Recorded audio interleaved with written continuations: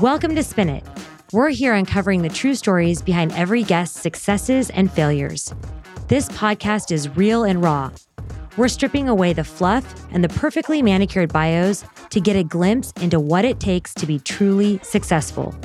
What is your measurement of success? I'm your host, Stephanie Malik. I'm a global business consultant, coach, and crisis expert. So to say I have heard it all before is an understatement. I've seen people flip their world upside down with the slightest error in judgment, only to spin it into their most crucial and defining moment of success. On Spin It podcast, I'm chatting with high-achieving executives, athletes, and entrepreneurs to understand how they have turned their failures into fuel to help them grow themselves and their businesses. I want my guests' inspiring stories of truth and authenticity to engage and impact you. We're here giving you real stories behind the headlines and to give you a glimpse of the messy reality that is success. Whether it's a hidden addiction, business scandal, an abusive family, a debilitating illness, or simply just navigating life's hardest days, we want you to learn from our mistakes. Life is all in how you spin it. Today we're talking with marketing expert Chris Dennert, the CEO of Dugout Mugs. Chris knew his business partner Randall Thompson had created something special when he made beer mugs out of baseball bats. Yes, you heard me correctly. Baseball bats. So after years of owning his own media group, Chris joined Randall and they created the company Dugout Mugs. The mugs they create are now showcased by some of the most prestigious people, players, and organizations in the baseball industry. Today, Chris talks about the challenges he faced early on with the company. He shares how his love for the job has impacted his life for the better. He talks about the value of respecting people's time, which can really make or break your business. Without further ado, let's get into it. Hey, Chris, thank you so much for joining. I'm so excited to go through this with you. Thanks for having me. So I want to talk about what it was like growing up in your household. Talk to me about your parents and your siblings. So when I was growing up, I actually have three brothers now. Two of them are significantly younger, one from my mom, one from my dad. But I had a brother, Jason, who's a year older than I was. And my household was a little different. Like we didn't have a ton. My mom was a hustler. My dad, a divorced family when I was 3 or 4, maybe. But both were hustlers in their own right. My dad was a car salesman, but quickly, finance management and things like that. Did very well in the car industry. And to be around such a hustler, communication and sales and rapport and things like that were just kind of ingrained in me. And I got a lot of that from my dad. My mom was a female entrepreneur before it was cool. So like 35 years ago, she's a solopreneur 35 years ago as a woman. Imagine that, right? And that's amazing. Tough time, right? When for women, sure. Yeah, you shut up and you sit over there kind of thing. And she's like, nah, that's not going to work for me. And she started a ceiling fan and lighting store in Winter Haven, Florida called All About Fans. So she still owns it to this day. Doesn't play overly well with others. So she's kind of been like the sole employee for 35 years, which God bless her. I mean, what a burnout that would be. But so that's a lot of grit came from her. And then my stepfather was like the town barber. So I got to learn about network is net worth. He never made a ton of money, but he could do anything he wanted because he knew everybody who had all the money. So that concept of your network being your net worth stuck with me. And I always decided that creating genuine relationships was going to be a core competency of mine. And friendships really go further than anything, right? So I pulled from a lot of these things, So I think that's amazing because, people say business isn't personal. And I always say business is so personal. I want to be able to have people around myself and my family and my friends. I want to be able to do really strong, good business that you're not running away from. I want to write a good deal that everybody's happy with. You may not be happy at the same time I'm happy, but we're both going to eventually be happy and it's going to grow the relationship. So I think that's really important that you brought that up. What was your very first job? Well, I've been fired from every job I had, which is probably not, atypical for a lot of folks listening. But I think the first job I had, I was maybe selling hot dogs at a theme park or something ridiculous. But now, if I look back, what was my first hustle? It's a lot different, right? I didn't realize I was such an entrepreneur hustler until, 20 years later when they're like, hey, have you always been like this? I'm like, oh, damn, I guess I have. So I would have my mom take me up to, first she had a fan store. So she would bring home these fans and I would get out there with tools and unscrew them and take all the copper and go get cash for it. And then I would take that cash and I would flip it into pencils and candy and toothpicks and just dumb stuff that everybody at school would buy. And I would go to Sam's Club or BJ's or whatever, and I would buy it for $10. And then I'd come home every day, $3 to $5. I mean, I'm talking like third grade, fourth grade, fifth grade. And my mom's like, what the hell are you doing? And I said, I'm just, making money, Mom. We don't have money other places. I can't just come to you. I don't have it. So, like I look back, I hustled. I made hundreds of dollars as a little kid, hustling and flipping and selling, So I'd say that's technically my first job, but the first one I got fired from, I was selling hot dogs and probably bored and eating one, honestly, and got fired from that job and every one since until I really came into my own around 21 or 22. That's fabulous. So when you were selling at school and you were hustling at school, were you selling those like hot picks things? Those little hot toothpicks? Oh, I'll do you one better. I made them. So I would go get the box of 1,000 toothpicks and I would throw it in a pot of water, and then I would throw peppermint or cinnamon or whatever, and I would boil it. And then I would lay them all out on paper towels and I would dry them, and then I would spin them up in a twist tie. I remember it like vividly, right? And I would sell 10 for $1. So I'm selling 10 toothpicks for 10 cents a piece. I'm like 10xing my money. I mean, that's what I was just going to say. So not only entrepreneur, because entrepreneur is buying it, selling it, that's the Gary Vee strategy, barter, trade, all these different things. You're going a step further and you're actually making it. So third grade, 8 years old. Okay. And you're like, yeah, you know what? I want to make 10 times my margin opposed to double it. The reason why I say it and the reason why it's so funny for me is there was a guy in sixth grade in middle school, and he would go get the 10-cent hot picks, the packs, and then he would sell them for $1.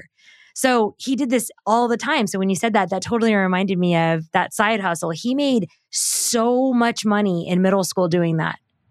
Here's one that you'll really get a kick out of. I mean, I feel like we're probably close to the same age. There was a game everybody played was with pencil breaks, where you break the other person's pencil. Absolutely. Yep. All right. So I would create these super pencils and I would sell them for like $5 and $10 a piece, where I would bore out the middle of it with like a long, skinny drill bit from my mom's store. And then I would take a clothes hanger and I would feed it down in there. So it's a metal core in a pencil. So it's unbreakable. And then I would cut it off at the end with some snippers and sand it down. And I'd sell these super pencils for like $10. It was crazy. Well, I mean, whatever. You don't have money and you want things, like you got to figure out a way to do it. So that was my other point. So we have 4 kids, 11 years old to 26, and Nikes and, the jumpsuits and all the different things. We had to pay for that on our own. We had to go buy those because it wasn't just a give me. And our kids can't believe the things like the mowing the lawns and the raking the leaves and the going around and selling cookies and lemonade stands and all these different things. They couldn't believe that we did that for shoes. They were just like, wait, your parents didn't buy them for you? So I love that you brought that up. So you have this long history of getting fired from jobs because you do seem like a nightmare employee. It's the worst. Well, actually, I saw a better, clearer vision of what they wanted to accomplish, and they weren't open to the idea of me telling them a better way to do things. Right, because you know why? Because Because they've always done things like this. Yeah. Yeah. How many times did you get that answer when you were growing up professionally? Yeah. This is just the way it's done. I'm like, yeah, why? Right. Well, I don't know. It's just the way it's done. I'm like, but why? Right. And I think asking the right questions always is going to have a better result. But a lot of people just aren't prepared, especially for somebody significantly younger than they were. My first real management job was at Gold's Gym, and I had like 40 employees, and I was 21. I was like the youngest manager in the state. And I mean, I was running the show in a lot of ways, and all these people are in their 30s and 40s. Like, what the hell is this kid talking about? Right.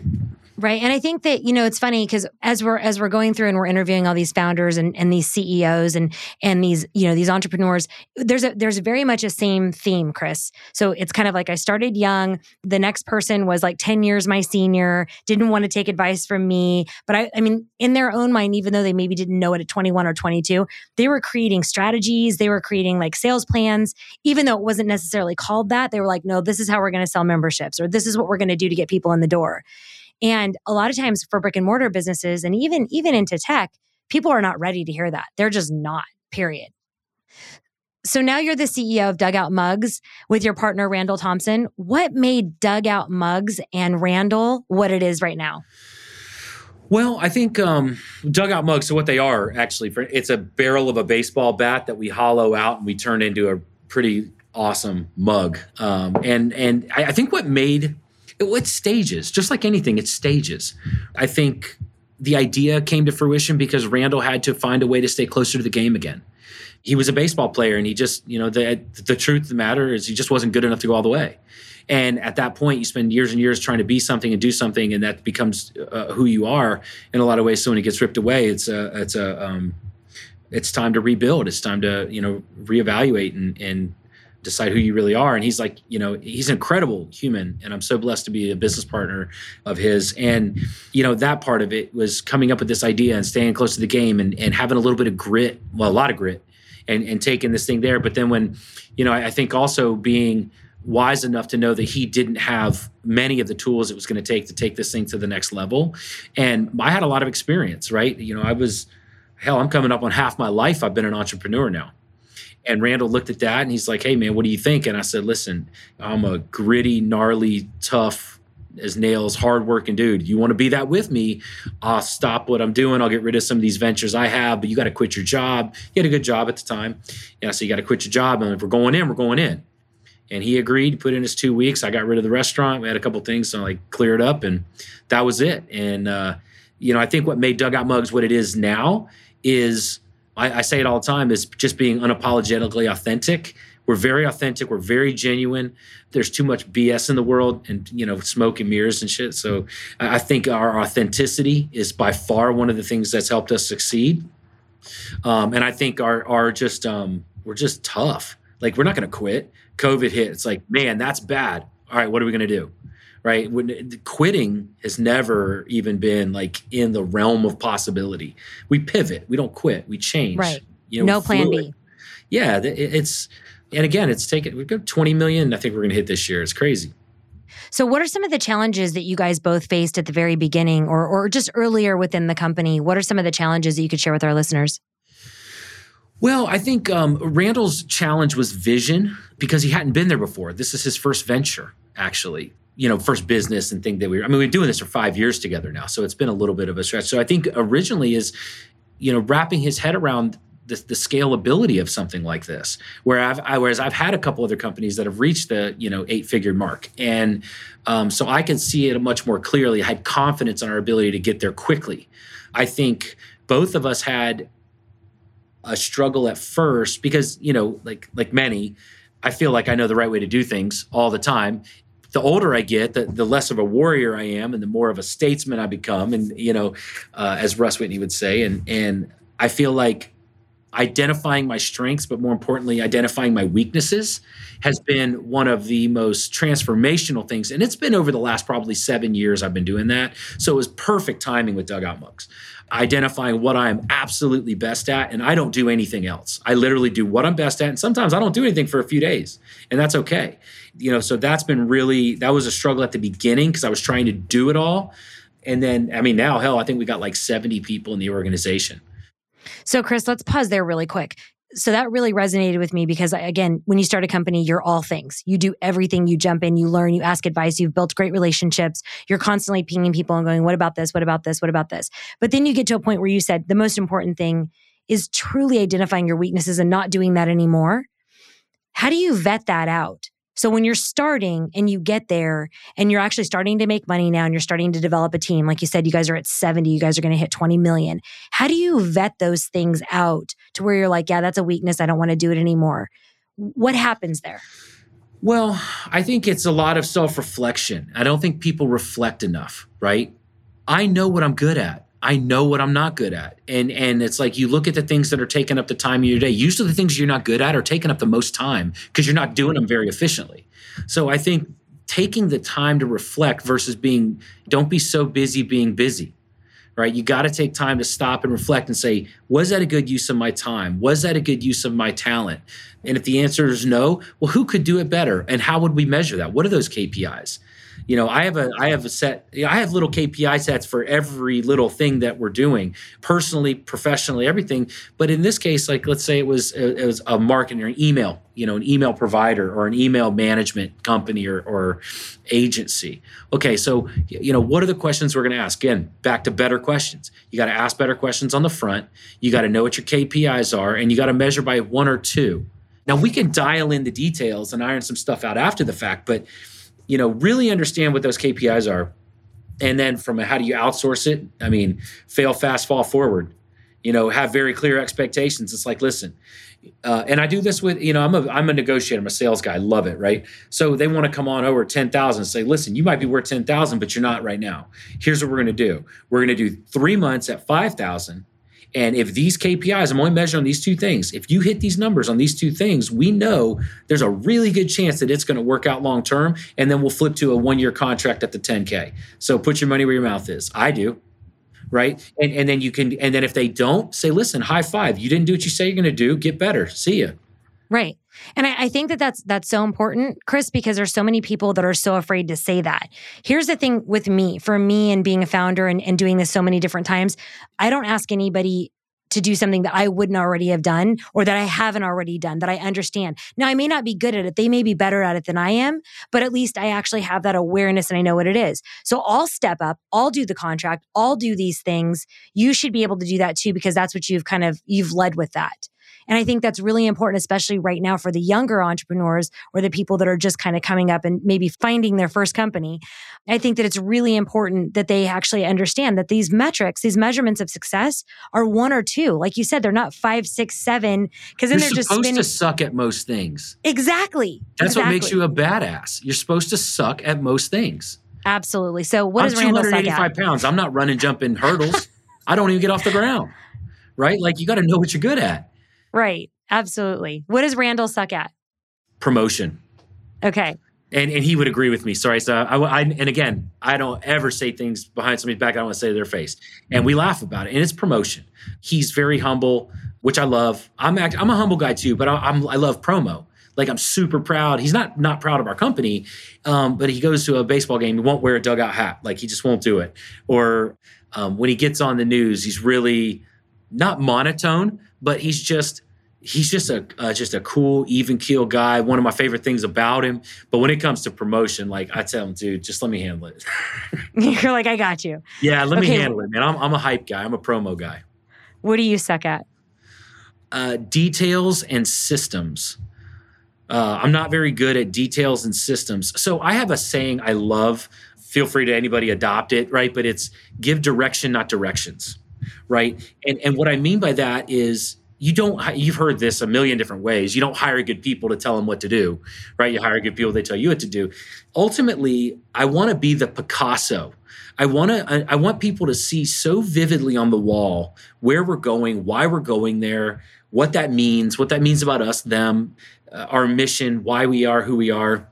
And do we all see it? Did everybody see it? Okay. And then I just fade back into the shadows.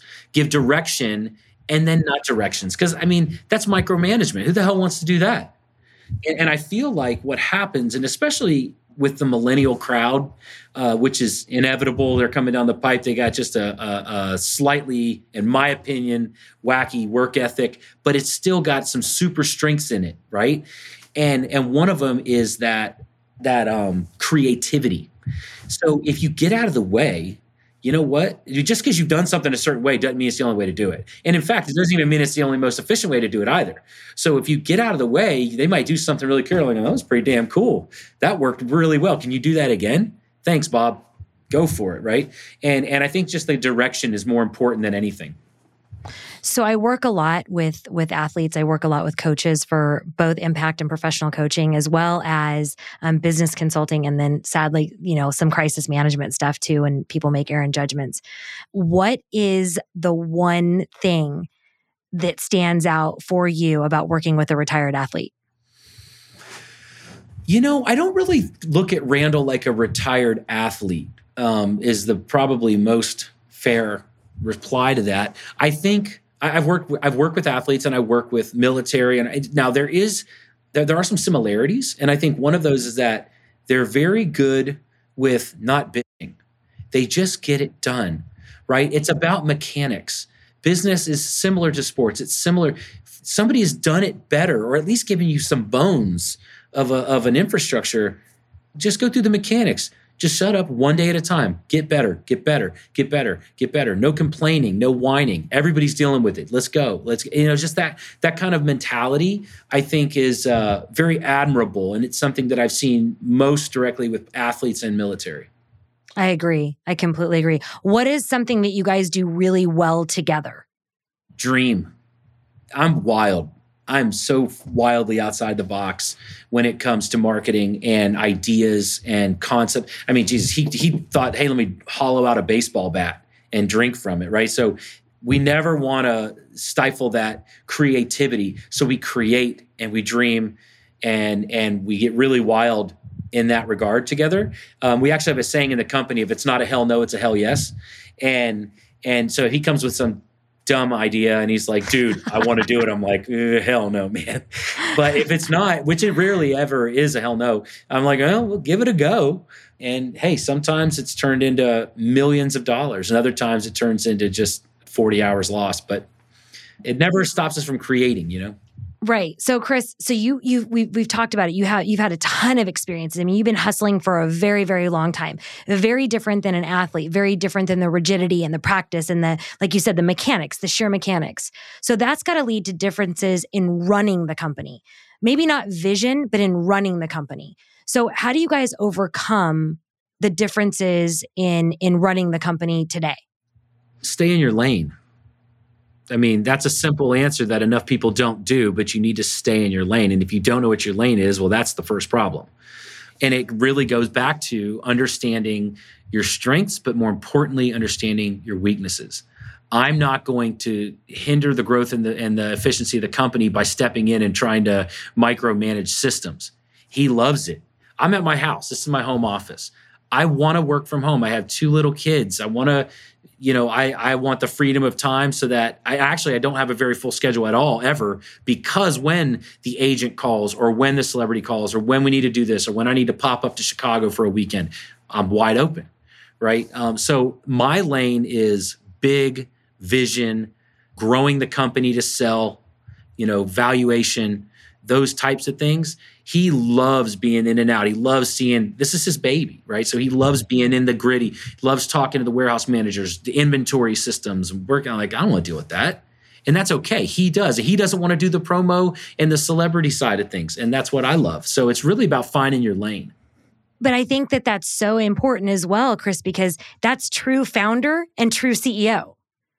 I mean, that's true. Founders are like really into it's their baby. And CEOs are growth, creativity, valuation, how do we get to the next level? What are we doing right? What are we doing wrong? What do we need to adjust? Where founders are more like, this is my baby and I really want to take care of the platforms and the systems and kind of the nitty-gritty things, like you said. Well, and I want to let me pivot on that just a little bit. So one of the things that I've done very well with Randall, like I'm not his coach or anything, but I also owned my first business when he was like, couldn't even drive a car. So I do have a little bit more experience than he does. And one of the things that I always talk about is create a system you're not a component of. So if you want to get in the grit and you want to get in the gears, you can, but it's not relying on you to do that. Right? You can make it go better, but as soon as you step away, like he went on a vacation, I don't know, last month or something with his wife for a week up in Maine or whatever he went, everything just kept humming, right? And if you create systems you're not a component of, that's just advice that I've always given clients and things like that, because I did consulting and stuff, but is just create systems you're not a component of, and then you chime in and you get involved in those micro niches that you're really, really good at and that you contribute, and then get back out of the way. And I think that that's the true vision of scale. I think some people don't really understand scale and they go, I need to scale myself.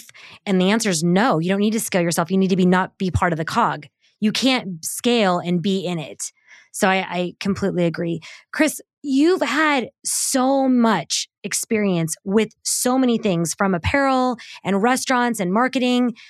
What is it like to have such an extensive skill set and then really hone it down and narrow it down to such a focused business? It never changed. That's the secret. I was in the cannabis space. I had a marketing agency. I had a social media agency. I had all these things. And the truth of the matter is it comes down to people. My core competency is I love people. I'm really good at communicating. And if I believe in what I'm selling, I can sell it. Right. And whether I'm selling it to the end user, or I'm selling it to an investor, or I'm selling it to a VC firm, whatever, communication, marketing, the company can change, but what I did didn't have to. Right. And I think it's just, I've really been comfortable in my power zones and I just don't leave them. Right. So the company could come in, or like when I did the consulting stuff, the companies would come in and I was like, hey, here's exactly what I did here. Here's how that would be applicable there. Now, there are some industry differences and some things. Of course, and there's tweaks. There's small tweaks. Sure. There's small tweaks, but the mechanics are the same. Right. And in so many ways, the mechanics are the same. So it really wasn't too difficult for me.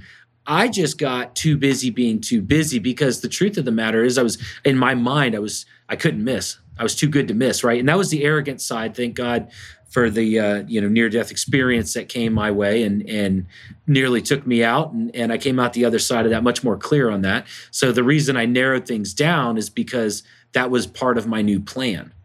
Is to spend more time making the most important things, like my daughters and my family and my freedom and my travel and things like that. Let's talk about the near-death experience. Talk to our listeners about what happened and maybe some of the lessons or the blessings that came from it. Best thing that ever happened to me. I had a restaurant at the time, and I had a business meeting that was super important. Of course, aren't they all? And I had double knee surgery. Let me rewind 6 months. So I was in the cannabis space as well at the time, and I was flying to and from Denver every few weeks for meetings and stuff like that. And I had a new daughter at home. I had a brand new baby. She's 7 now, or about to be 7. And I was talking to her on Skypes and things like that. And I thought that was, in my mind, I was doing all this shit I'm doing. It's for the family, that's a lie. If you're telling yourself that lie, fix it now, before it's too late. And I had a double knee surgery. I had to come back. Double knee surgery. Like, I'm laid up on the couch and I asked my friend, I'm like, dude, can I borrow your Ferrari? I got to get to this meeting and I can drive with the paddle shifters, right?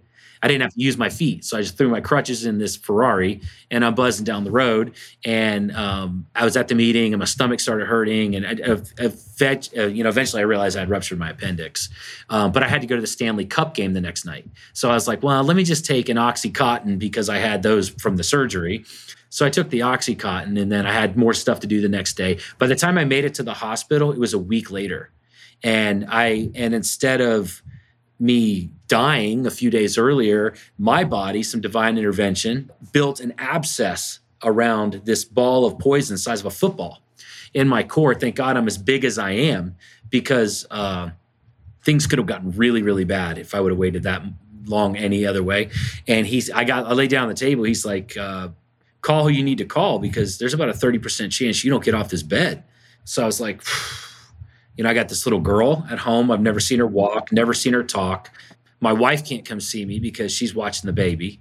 These deals that were so important are pointless. So I was on the bed laying, like calling, emails. Hey man, this shit ain't gonna work. We gotta go. I'm not doing deals with anymore. I got to cancel this. And I lost money. And it was kind of a reset. And it was, like I said, it was the best thing ever happened to me, honestly, because it allowed me to prioritize things a little bit differently. And it's an easy sickness to get, this hustle and this chase, and you doing it for the right reasons is as much of a BS answer as anything else, right? So really evaluating it, and sometimes it is. I mean, you have to handle some shit to get it to the next level, but a lot of times it's a sickness. And it is. It becomes an addiction. It's an addiction, and especially if you're good, right? And I'm good. And so I was addicted to it because it was like my own personal crack. I'm like, I'm so good at this. I just keep doing deals and it's working. And it's not. None of it really matters as much as everything else in your life. So for me, it was a very humbling time. And since then, now I have another daughter who would have never been here. I have a business, Dugout Mugs. It would have never been here. Maybe Randall would have done something with it, I'm sure. But so many things, like you don't know what's down the road and you might miss it And that was one of the big things for me. It's like, damn, dude, what would you have missed if you kept focusing over here? And that's why time is one of my main, it's the number one priority for me is freedom of time. I'll decide what to do with it, even if it's sit outside and have a beer and smoke a cigar on a Wednesday, whatever I want to do. Don't get so caught up drinking the Kool-Aid, because that can bite you. And you don't know how much time you have here. And that's something I'll tell anybody on any level, on any stage I speak on. You don't think you don't have time and you don't have control. So quit believing that BS. This week's Spin It shout out goes to Jen Davis. Great conversations and insight. Jen, thank you so much for taking the time to review. Looking forward to more conversations in the future. Learn how to command every room you walk into with Executive Presence Elevated, led by me, Stephanie Malik. After 25 years as a business transformation and crisis specialist, I've learned just how important executive presence and business acumen is to gaining you unshakable confidence, lasting composure, and strong communication skills that will take you to the next level. This exclusive online program is perfect for the mid-level managers looking to fast-track their career in just 6 weeks. I know this program will transform your belief into what is possible. Find out more by going to stephaniemalik.com/elevated. So Chris, that was the number one thing when you guys were coming on the show. One of the things our main producer said to me was, you guys have the exact same philosophy on time. It's your most precious commodity. You know, I will decide. Line it up and let's figure it out, but I will decide. And exactly what you said. I literally feel so connected to that and so aligned to that, because I'm so good at doing the deals. I am so good at saying no. I'm so good at knowing when somebody is not being truthful or not being authentic. I'm so good at knowing that this is not going to make a lot of money and breaking it to them to maybe revet. I mean, to go through this and, don't spend a ton of time here or whatever, but you get addicted to almost helping people and you get addicted to that success and you nailed it. It's like, but I have a family to feed. I work so much less than my mom worked, or I worked so much less than so-and-so works. I still am at everything that's really, really important for my kids. Yes, all true, but you're also missing just the regular life, the day-to-day life, all of the things that are truly important that your kids or your wife or my husband or our families will really remember. And so I think that's super important for our listeners to hear, especially from somebody who's been so successful and had so many ventures, who's just incredibly authentic, is protect your time. Don't be busy just to be busy. Look at your calendar and have some downtime. And I think that that's incredibly important. And one of the things that you said is that I was so drawn to is, you want to have a life that you never have to take a vacation from. And that's what's so important. So how do our listeners create that passion? What happens for them where it's not work and you don't have to take a vacation away from it? It comes down again to self-reflection. What is important to you? What are your metrics? When I laid there and I was deciding I'm changing some things, it was, bring me somebody who deserves my skill set. I want something that's experiential. I want something that's fun. Can I play with my friends? Can I lean into my network to make this thing better? Does it bring good into the world that I'm leaving to my kids? And is it profitable? Is it wildly profitable? And can it be? And can I walk away from it when I want to? Or am I the face of it? Right? And for me, these are the metrics. For me, this is how I judge a deal. This is how I judge a client. And simply put, if you want to live a life and have a job and a profession that you don't have to take a vacation from, figure out what the hell a vacation looks like to you. My vacation is different than yours. It's just what it is. We're different people. And I think if you're trying to measure your success with somebody else's ruler, man, it's already broke. What are you doing? It's not your measurement of success. Yeah. I look at, you can take things from other people without taking their path. Gary Vaynerchuk, I love Gary. He's got a dugout mug on his back shelf. He was somebody I connected with years ago, probably 8 or 9 years ago, back before he was cool, Gary V, all this other. And he said some really great stuff to me. But then I also looked at where he was on a hustle scale, call it. And I'm like, nah, that's not me. but he has some really damn good advice and I'm going to take it. And then you got like just to throw some names that people probably know, you got the Mark Cubans and the Grant Cardones and the Les Browns and then people that are no name, but in your life that are like really getting it. And it was T. Harv Eker, I think it was, on Secrets of the Millionaire Mind years ago when I was working at the gym in the gym business, and I was listening right before I broke out into entrepreneurship. And it's like, get into the industry, get into the vertical, find out who's doing it at the absolute highest level and look at them and like, yeah, no, that's not what I want my future to look like. Well, then get the hell out of that vertical, right? And I think that comes back to what I was saying about don't measure your success with somebody else's ruler. I think the more authentic you can be and the more honest you can be to what's important to you. What's important to Randall? He loves being at home. He's a homebody, absolutely loves it, loves the safer investments. I'm throwing money into crypto and I want to go to Italy again, right? Like we're just different people, so we can take things from one another and we could take advice and we could take tips on life and things like that. But I think you really got to dial in what your vacation looks like if you want to live a life that you don't have to take a vacation from, I think that talking about that, the way that I talk to my clients about it is your own personal operating system. So, there's Mac, there's PCs, there's whatever it is. And they all pretty much do the same thing, but it's kind of, how do you want to live? What is your own personal, what are your pillars? And so just like you said, Gary Vee, before he got really, really big, hustle, amazing, absolutely awesome. But the way he treated people. So he was empathetic, he was compassionate, he was driven, he was connected. He was really, really good at asking great questions, like you said.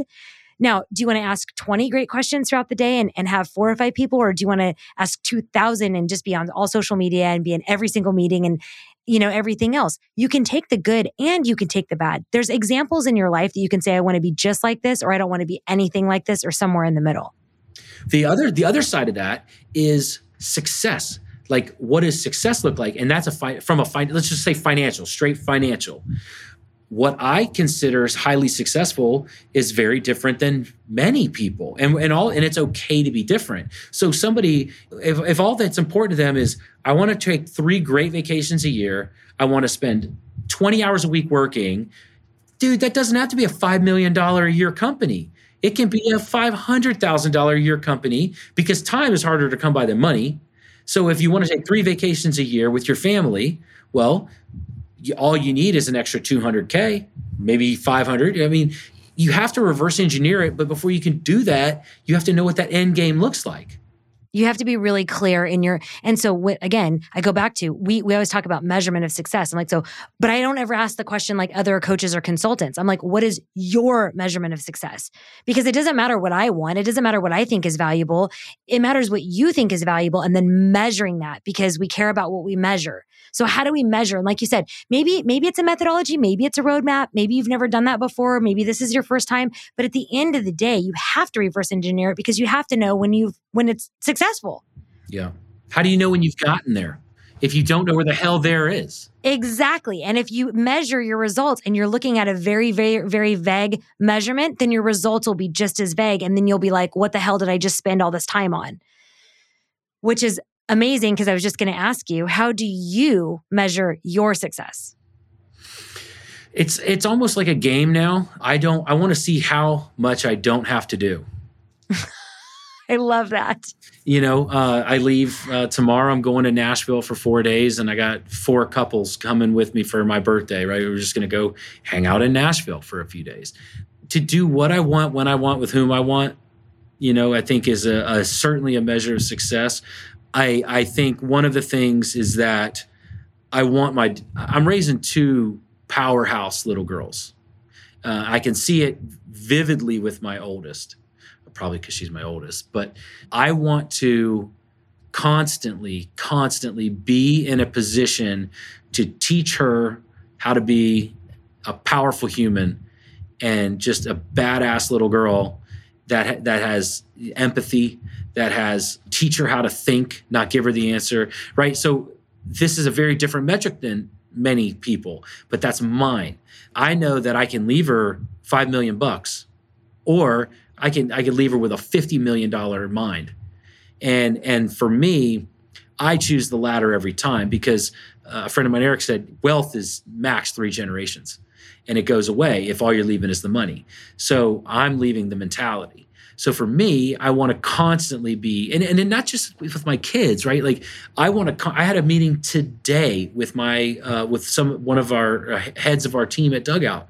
The whole meeting was based on me understanding better ways for me to help him be better, right? And I constantly want to do that. So one of my metrics, am I being successful, is a chunk of my day spent making people better and doing so in a humble way, and is a big chunk of my day free to do whatever the hell I want to do, and is a big chunk of my day only focused on working on bigger, better. I want fewer, bigger, better, deeper, more profitable conversations, whether it's Budweiser or Miller Lite or Mariano Rivera, or, that's what I want to do.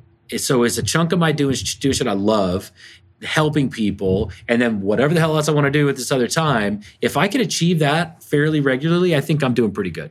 That's my success measurements.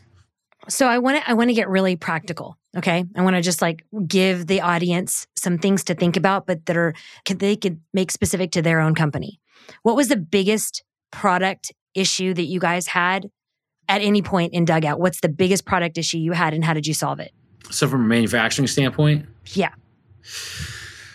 How to make enough.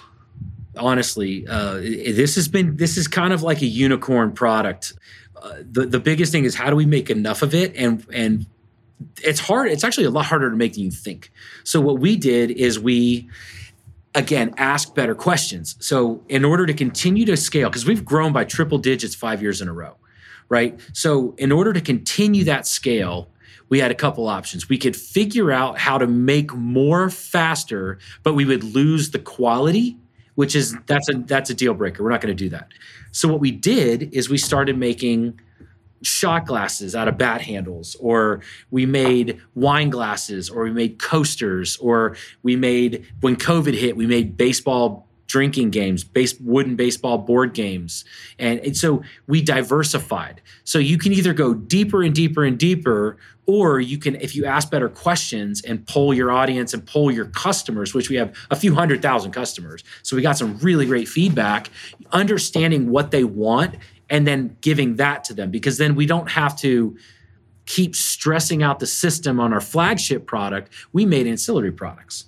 Right. So that was how, we generated an extra $5 million just last year through secondary and tertiary products. Excellent advice, though, because that's not even a pivot. That's just pulling your audience and finding out what they want next. That's great. What's the biggest service issue that you guys have had, and how did you solve it? Paid traffic. Paid traffic at scale always falls off.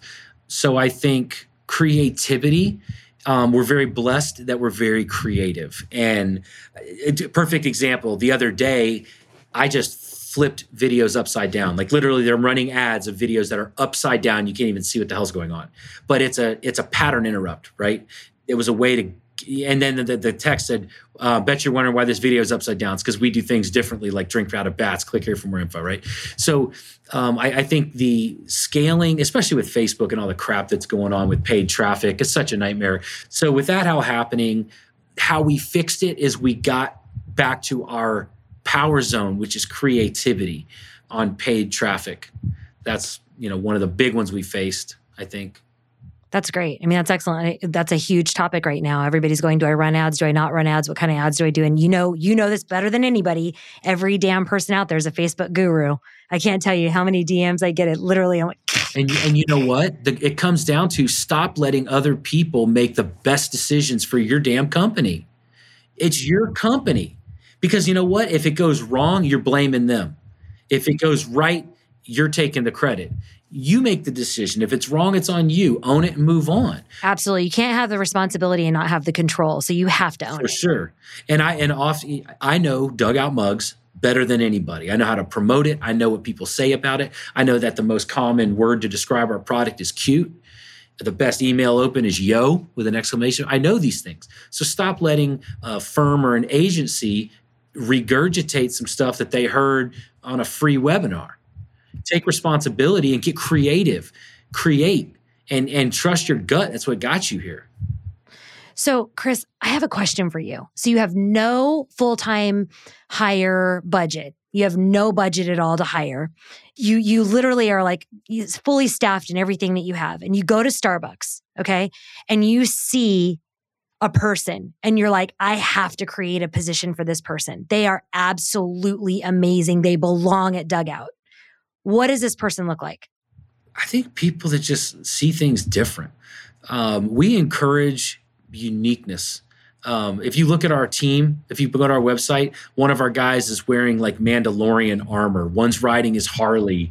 They had for a while, for like a year, they had like a Dungeons and Dragons night when we closed every Wednesday.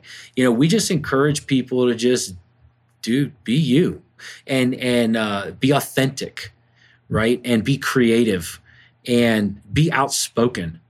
There's plenty of people out here that just shut up and listen to what they're told. I mean, look around, turn on the news. I'm more interested in people who have an opinion, and I'm confident in my opinion and I'm confident in my experience that I'll tell them that sucks. What else you got? Right? Because wait, Chris, do you say that? Do you say hell yeah? That's part of the amazing call I had today. And my guy's like, dude, I was offended. And I'm like, I said, well, in all fairness, I'm not going to change, but you just need to understand where I'm coming from. I literally want nothing but the absolute best for you. And I want you to be the best you can absolutely be. And I meant every ounce of that. And I said, but I'm not going to sugarcoat this. I'm not from that era, man. Like I'm a gritty, I'm made out of leather. So that was my question for you. So when these people put this on your calendar, okay, Chris, they're going to put it on your calendar. They want help. They want feedback. They want to get to be the best that they can possibly be. What does that meeting look like? Tell me what that is.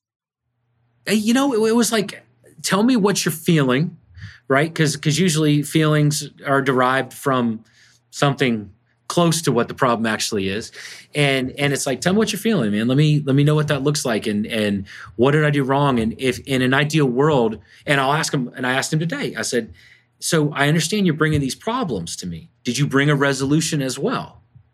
Basically, if you're going to tell me what's wrong, then you tell me what it looks like to fix it, because you already know what that is. I'm not going to sit here and guess.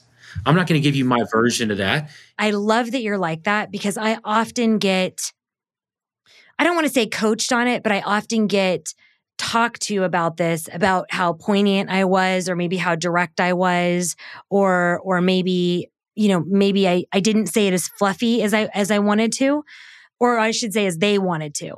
And here's what I say, just like you said, I truly care. I didn't have time for a meeting. I didn't have time, but this was so important to you that you walked with me to my next whatever, and I gave you the feedback. I don't have time to necessarily get so granular about, that you're offended or that you feel bad or that you're not sure if this is the right fit for you. If it's not the right fit for you, no problem. Let's find something else. But we also need to take responsibility and accountability for where we are and how we got here. Going back to be very clear with what you're hoping for your measurement of success. And so the fact that you do that and that you don't make any apologies about doing it, you're like, no, Steph, this is what I did. This is what I said. I just feel like we need more leaders like that. Yeah. And it's leadership. And just because, and here, hey, you want some advice for anybody listening, just because you offended somebody doesn't mean you were wrong. You know what I mean? And I can do things a little differently.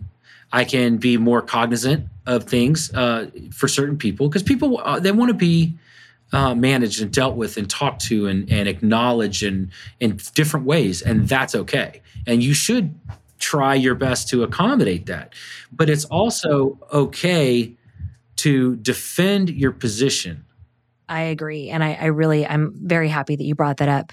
Chris, we like to talk about our conversations, turning obstacles into opportunities. What's the biggest obstacle that you've been able to turn into an opportunity thus far? COVID. I mean, that's a big one that I think everybody's kind of heard of by now. Whenever COVID hit, we had an opportunity to cower and be scared and beg for help, but we decided to not do that. We decided to double down. We decided to market to people where they were. And what I mean by that was everybody's at home, everybody's disconnected, everybody's scared. So we decided to be that beacon of light, if you will. And I leaned into celebrities. I leaned into athletes. I leaned into everything. We were doing live videos every other day, bringing people together, doing lives, giving stuff away. I think we gave away like 60 or 70 autographed items just to give shit away. I got this giant spin wheel. We're like, hey, pick a team. If you pick the right team, hey, congratulations, Bob, we're sending you a mug. We connected people. We leaned into our audience. We strengthened our tribe. We continued to operate as normal because we knew, and we hired 7 people over the first 3 months of COVID, right? Because we bet on us. And when we knew that when all the hype and all the misinformation and all the stuff settled down, people were like, oh, okay, we're back to somewhat normal. Well, guess what happens? Shit turns back on. And guess who is always there? Guess who is always right there with them, authentically, legitimately with them, connecting to people when they feel disconnected, helping people that were struggling financially. People like, man, I'd love to give this for my son's birthday. He's really having a time. And we'll just send you one. Don't worry about paying for it. Buy one later, right? And just really, really being an advocate of people in our tribe. We doubled again. We grew by 2.5x in 2020 versus 19. I think it's just exactly what you said. Authentic, people connector, and building relationships. This has been so great, Chris. Thank you so much for joining. If our listeners want to find out more or order mugs or find out what your products and services are, how can they find you? So dugoutmugs.com. I think we did something for you guys too, didn't we? Like 30% off, dugoutmugs.com/spinit. Oh, great. So anybody Can you wants repeat it one more time? Yeah, dugoutmugs.com/spinit. And I think it's 30% off the whole site. So get that Christmas shopping done because we sell out every single year. It's not a marketing ploy. We legit sell out, and then we all take about a month off because we got nothing left to sell. So that's super fun. And me personally, I'm on LinkedIn. I don't mess around too much with social media. That's actually other advice. If you don't have enough time, which you don't, because you don't know how long you'll be here anyway, get the hell off social media. You want to really smack yourself in the face. Go on Instagram, hit those little 3 bars on the right, click activity, time, and watch how many hours a day you're wasting on social media. Get it out of your life, man. And if you don't have more important things to do, you got plenty of time to grow your business. I promise you that. Absolutely. And grow yourself. If you have that much time, you have a lot of time to grow your business and yourself. Go work out. All right, go work out. Chris, this has been so fun. Thank you so much for coming on. Absolutely. I appreciate time and best of luck to everybody. Thank you. Thanks for listening to this episode of Spin It. If you enjoyed the show today, then rate us 5 stars on Apple Podcast. To be featured on our weekly shout out, write us a review sharing why you love our show. Subscribe on Apple, Spotify, Google, or wherever you're listening so you never miss an episode again. If you want to learn more, follow me on LinkedIn, Twitter, or Instagram at Stephanie Malik. That's Stephanie with a Y, StephinieMalik,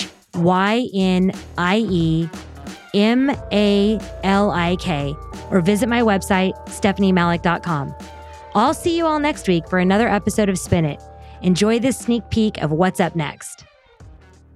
Any situation I've been through in my life, it could have easily gone the other way, right? And I think all of us can look at our situations and choose that. But I've always been somebody that's always tries to look at everything from an optimistic lens, even in the darkest despair. I always feel like light is going to outshine darkness as long as we do our best to try to push it and see it from that angle. I couldn't agree more. I feel like positivity will always outweigh negativity, especially if it's your lens and your outlook, and that's what you focus on. I could not agree more.